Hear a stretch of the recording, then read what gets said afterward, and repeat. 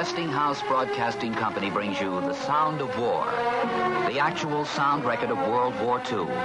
2,191 days from the time Hitler's Panzer divisions moved across the Polish borders to the ceremony of the Japanese surrender aboard the United States battleship Missouri in Tokyo Bay. World War II, the most terrible period of death and destruction in the long history of man. World War II, a drama preserved for all time through the medium of radio. An era never to be forgotten. Tonight, the fall of France.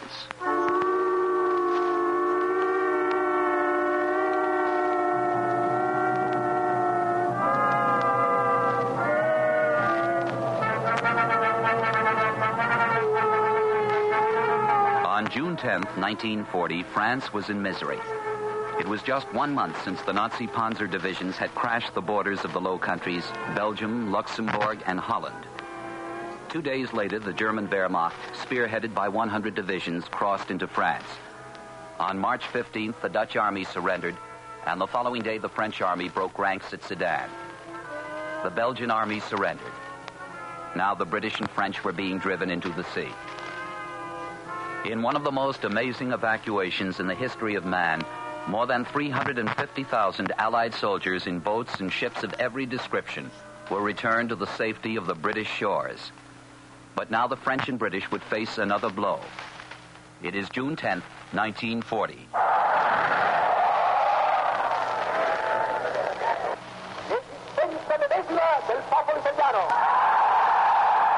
Mussolini began. Combatants on land, sea, and in the air. Black shirts of the Revolution and of the Legion. Men and women of Italy, of the Empire, and of the Kingdom of Albania, listen. An hour, signed by destiny, is ticking on the skies of our country. An hour of irreparable decisions. A declaration of war has been given to the ambassadors. To the ambassadors of France and England.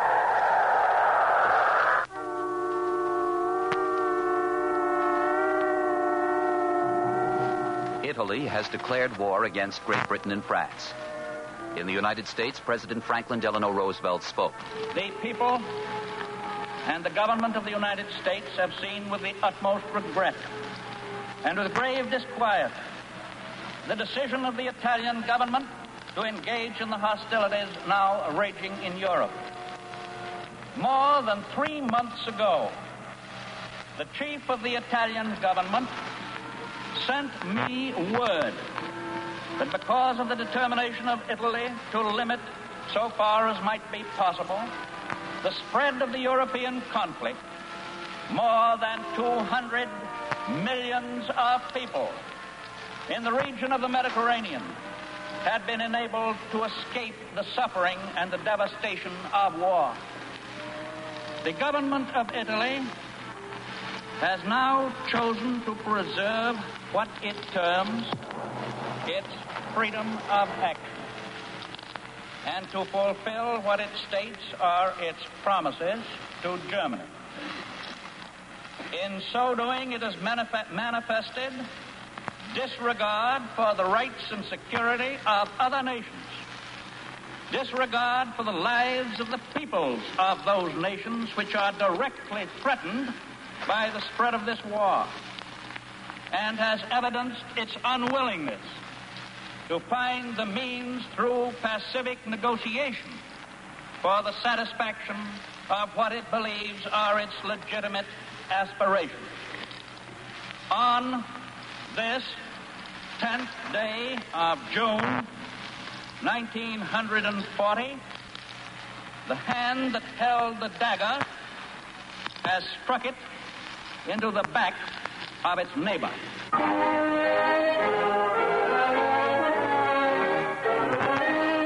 Italy had entered the war. Italy, traditional friend of Great Britain.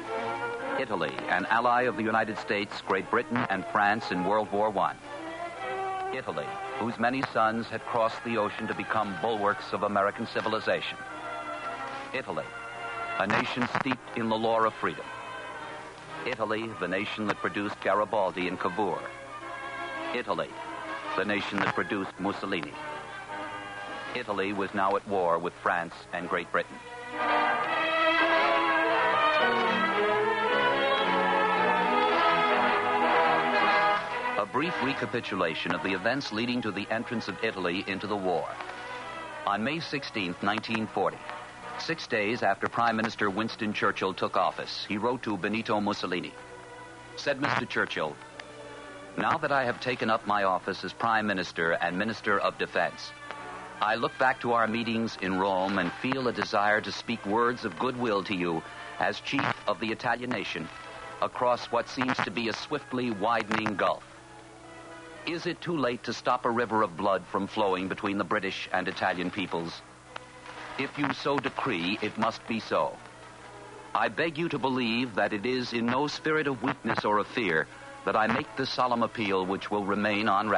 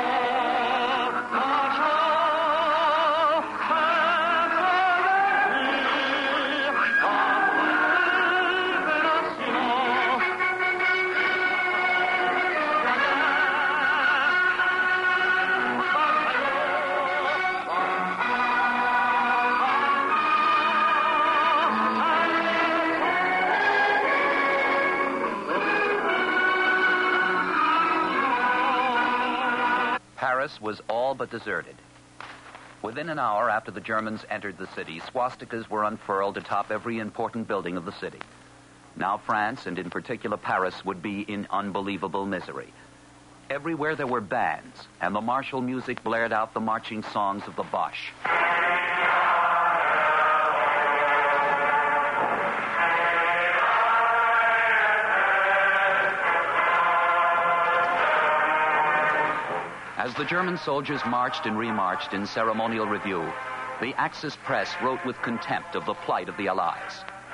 Said one Italian newspaper, "Let the French nation learn once and for all time the torture of defeat, to respect and honor other peoples. Let them remain on their knees for centuries. As for the English,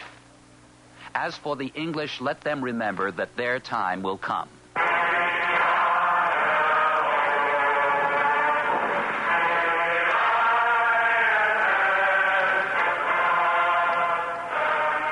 Now Great Britain was alone. Unusual proposals sprung from the Empire to ensure the continuance of the French nation in the conflict.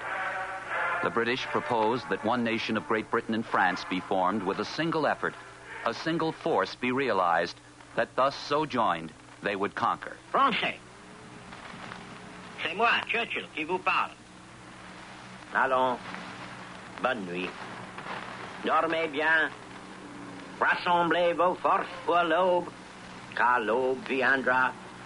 Elle se lèvera, brillante pour les braves, douce pour les fidèles qui auront souffert, glorieuse sur les tombeaux des héros. Vive la France!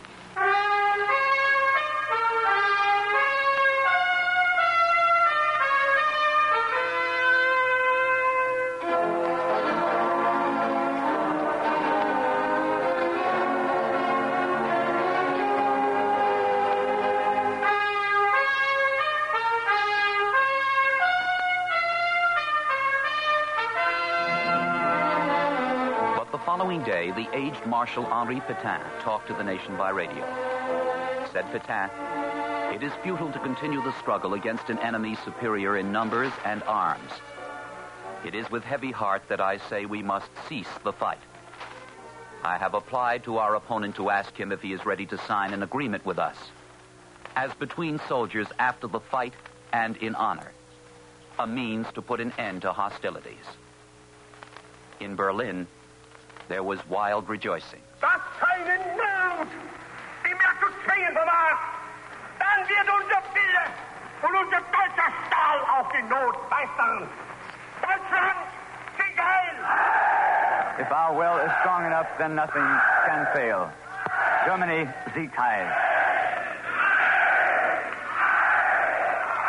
Hitler spoke of the glory of the fatherland, of the glory of the Wehrmacht, of the glory of the cause. Then to the airwaves came propaganda minister Joseph Goebbels. Said Joseph Goebbels to the victorious German army, "You have just one more battle to win. Then the bells of peace will ring." The peace would be dictated to the Allies in London.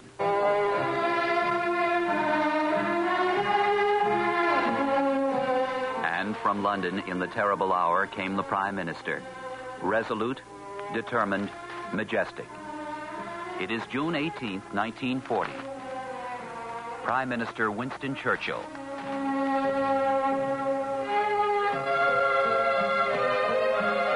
During the first 4 years of the last war, 1914 to 1918, the Allies experienced nothing but disaster and disappointment. That was our constant fare. One blow after another. And terrible losses, and frightful danger. Everything miscarried. And yet, at the end of those 4 years, the morale of the Allies was higher than that of the Germans, who had moved from one aggressive triumph to another, and who stood everywhere triumphant invaders of the lands into which they had broken. During that war, we repeatedly asked ourselves this question: how are we going to win? And I do not remember that anyone was ever able to answer it with much precision until at the end, quite suddenly and unexpectedly, our terrible foe collapsed before us. And we were so gorged and glutted with victory that in our folly we threw it all away. We do not know yet what will happen in France, or whether the French resistance will be prolonged, both in France and in the French Empire overseas, or whether it will only be prolonged in the French Empire overseas. The French government will be throwing away great opportunities and casting adrift their future if they do not continue the war in accordance with their treaty obligations, from which we have not felt able to release them. What General Weygand has called the Battle of France is over. The Battle of Britain is about to begin. Upon this battle depends the survival of Christian civilization. Upon it depends our own British life and the long continuity of our institutions and our empire. The whole fury and might of the enemy must very soon be turned on us. Hitler knows that he will have to break us in this island or lose the war. If we can stand up to him, all Europe may be freed, and the life of the world may move forward into broad, sunlit upland. But if we fail, then the whole world, including the United States, including all that we have known and cared for, will sink into the abyss of a new dark age, made more sinister and perhaps more protracted by the lights of perverted science. Let us therefore brace ourselves to our duty. So bear ourselves that if the British Empire and its commonwealths last for 1,000 years, men will still say, this was their finest hour.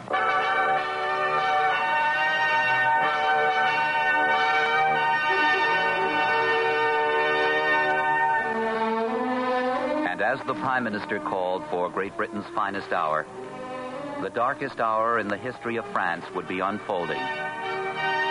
It is June 21st, 1940, the place, the town of Compiègne, France. The situation, the signing of the peace between Germany and France.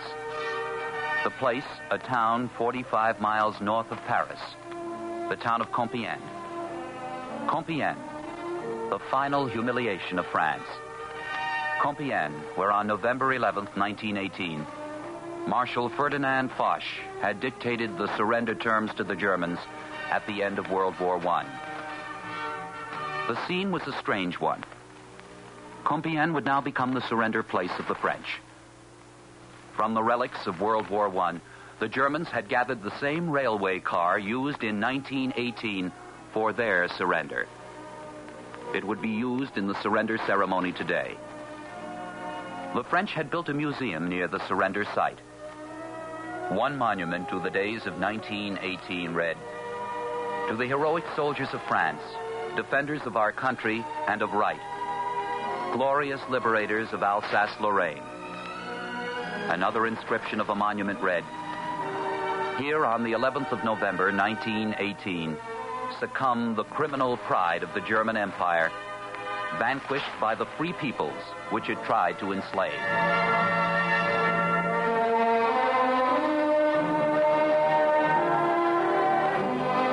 Now it is 3:15 p.m. An automobile draws up to the Alsace-Lorraine monument at Compiègne. A door opens and out steps Chancellor Adolf Hitler. He is wearing his army uniform. Below his left breast pocket, he wears the Iron Cross. Accompanying the Führer are Marshal Hermann Goering, second in command, and Rudolf Hess, his third in command. Then there are the men of the military. Chief of High Command, General Wilhelm Keitel. General Walter von Brauchitsch, Commander-in-Chief, German Army. Admiral Erich Raeder, Grand Admiral of the German Fleet. Almost as tourists would the Nazi leaders slowly move around the open clearing, reading the inscriptions on the French monuments, tributes to the 1918 surrender. Not showing what they felt in their hearts, the Germans moved impassively from monument to monument. A few minutes later, the French surrender delegation arrived. The French and German officers exchanged salutes, but there were no handshakes. The Germans entered the railway car.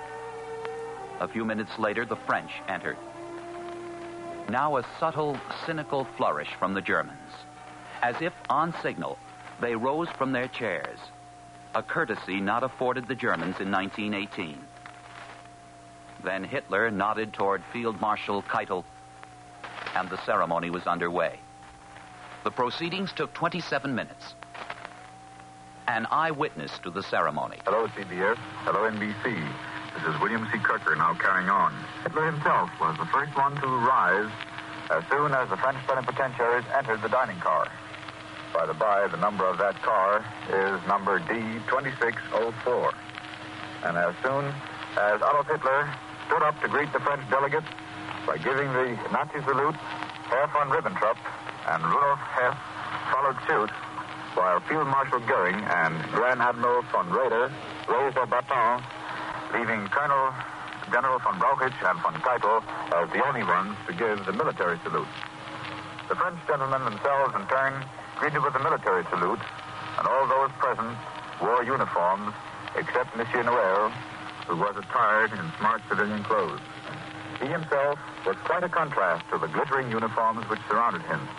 However, undeterredly, he took his place almost facing Herr Hitler, who was sitting at the opposite side of that long green table with his back towards the statue of General Foch.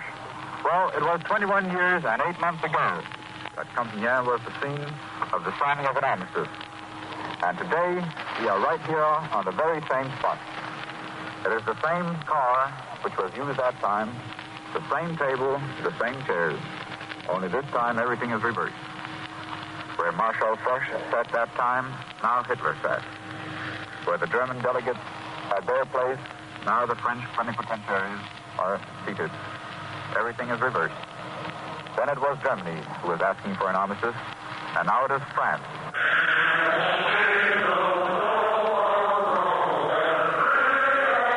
Deutschland, Deutschland über alles.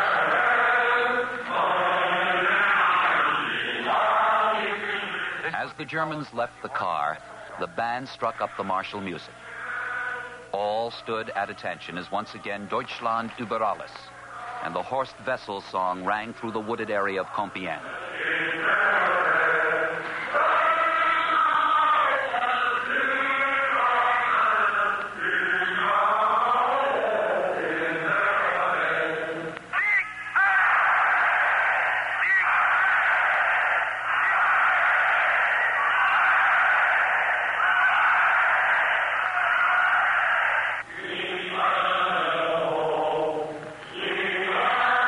The French delegation was headed by General Charles Hunziker.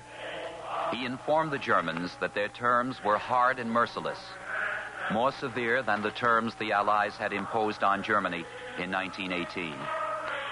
The Germans were adamant. Within 24 hours, the French signed the instrument of surrender. The terms: the demobilization of the French fleet, the turning over of all anti-Nazi Germans residing in France, the conditions that any Frenchman caught while fighting with another country against Germany would be shot. And finally, the most tragic term of all, that French prisoners would not be released until the conclusion of peace.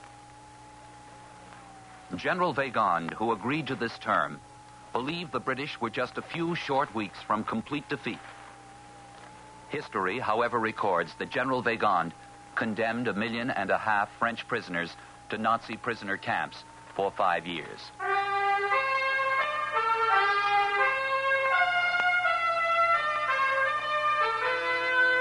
As France died, there was one French voice that arose from the grave.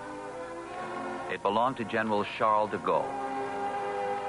Said General de Gaulle, "France has lost a battle, but France has not lost the war." 5 years, 2 months, and 13 days later, France would live again.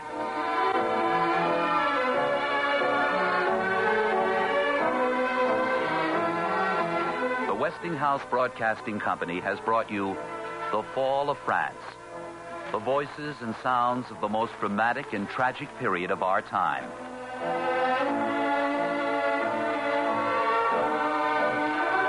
This program was written, produced, and directed by Bud Greenspan. My name is David Perry.